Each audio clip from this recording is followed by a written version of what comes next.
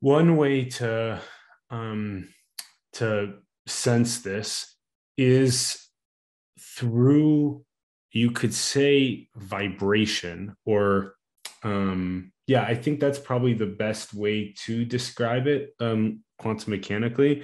So like the vibration of two entities or humans, let's say, um, in conversation with each other. And I'm just going to blow this up out of proportion just to make it a point, to make it easy to understand. But where one human, let's say, is more meditative and has a deeper sense of peace and equanimity and happiness, joy. Um, and then the other human has a stress, high levels of stress and high levels of agitation and high levels of anxiety and maybe even depression. And this one typically thinks that they're a victim of the universe. And this one typically thinks that they're the creator of their reality. And so then um, then the way that these two interface, you could say vibrationally, is that the creator, the more meditative, the easeful one, you could say, if you want to follow some of the Eastern as well tradition, that the chakras or the energy centers inside of the body are less blocked. And so in the torus, right, of the flow of energy in the body, in the central nervous system, up the actual spinal channel and out the top of the head, that is less blocked. But in the one that has greater dis-ease, the channel and the energy centers are more blocked. And so the words that come out of the mouth of the one that is more blocked are typically the words. So you can sense it bodily based on vibration, but you can also sense it in the words that they speak, right? The logos, these words are very telling of like the state of the frequency or the vibration that the entity is at. So, for example, for them, they might speak in ways that are trying to extract something to make them feel good, to make them feel worthy or get some validation or something like that. They want to get peace from outside of themselves.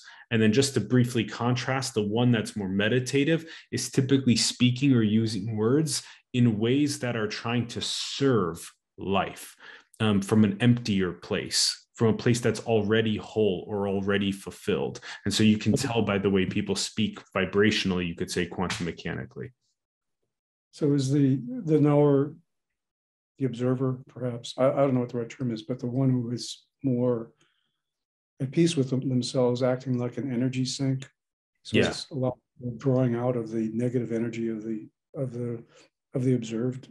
Yep. I mean, it's interesting to me from a physical perspective because I stumbled onto this whole homology between a black hole and a cell. So this Bekenstein back in the mid 70s had discovered, he was trying to determine the total energy of a black hole.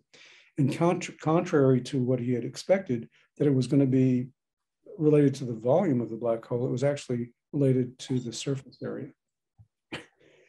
And so I started, and because of the similarities between a black hole and a cell in the context of gravity, I always forget this term, something. So basically there's a horizon element in the black hole. And I am of the opinion that the cell does the same thing in its ideal state. Its information, its being is on the surface. And that if you're in a negative, if you're that observed person who is in kind of a negative state of consciousness, that the information is hidden, but that you can extract it, right, through the way that you described, something like that. Does that make sense? Yeah. And as you were referencing earlier, it's important where if the one that has the energy blockages is interfacing with the one that's more free and does not have the energy blockages, typically what's happening is that the one that is more free is typically reflecting something to the one that is more blocked. So the one that is more blocked is typically asking the one that's more free for this reflection.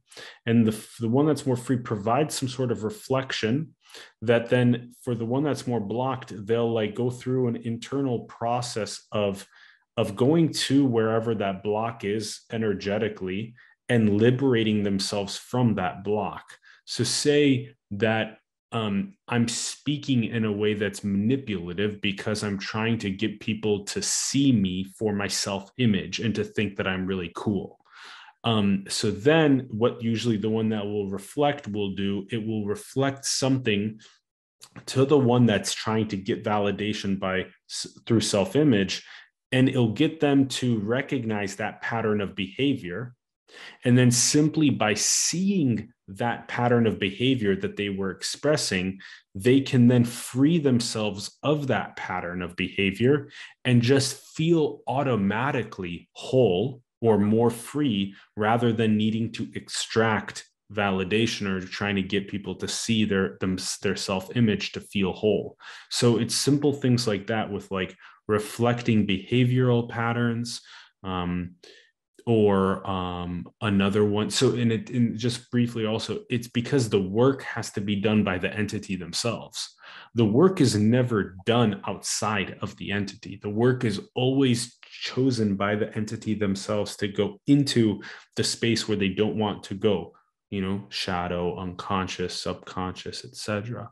And by going into those regions, that's exactly where the transformation happens. The caterpillar becomes the butterfly, if you will. The metamorphosis happens, transmutation, transformation, alchemy. All of those good things happen simply by turning to the areas inside of oneself where we don't want to go. And that if we just go, that then we can actually feel free and freer in our expression and actually more in service to life and less trying to get something out of it. Mm-hmm. Yeah. Yeah.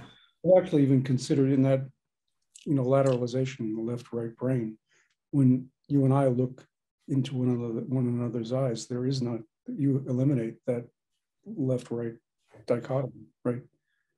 So, you know, in the capacity to do that in an authentic way may not be, you know, like a switch, but I think it has something to do with that authenticity of that interrelationship, is my sense. Oh, cool.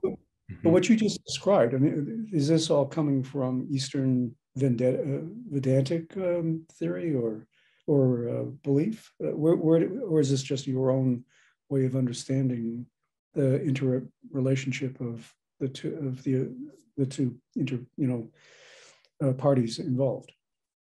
Where is it coming from? What you just expressed to me? I would say mostly through direct experience, and then the distillation of what is most cutting edge about that possible.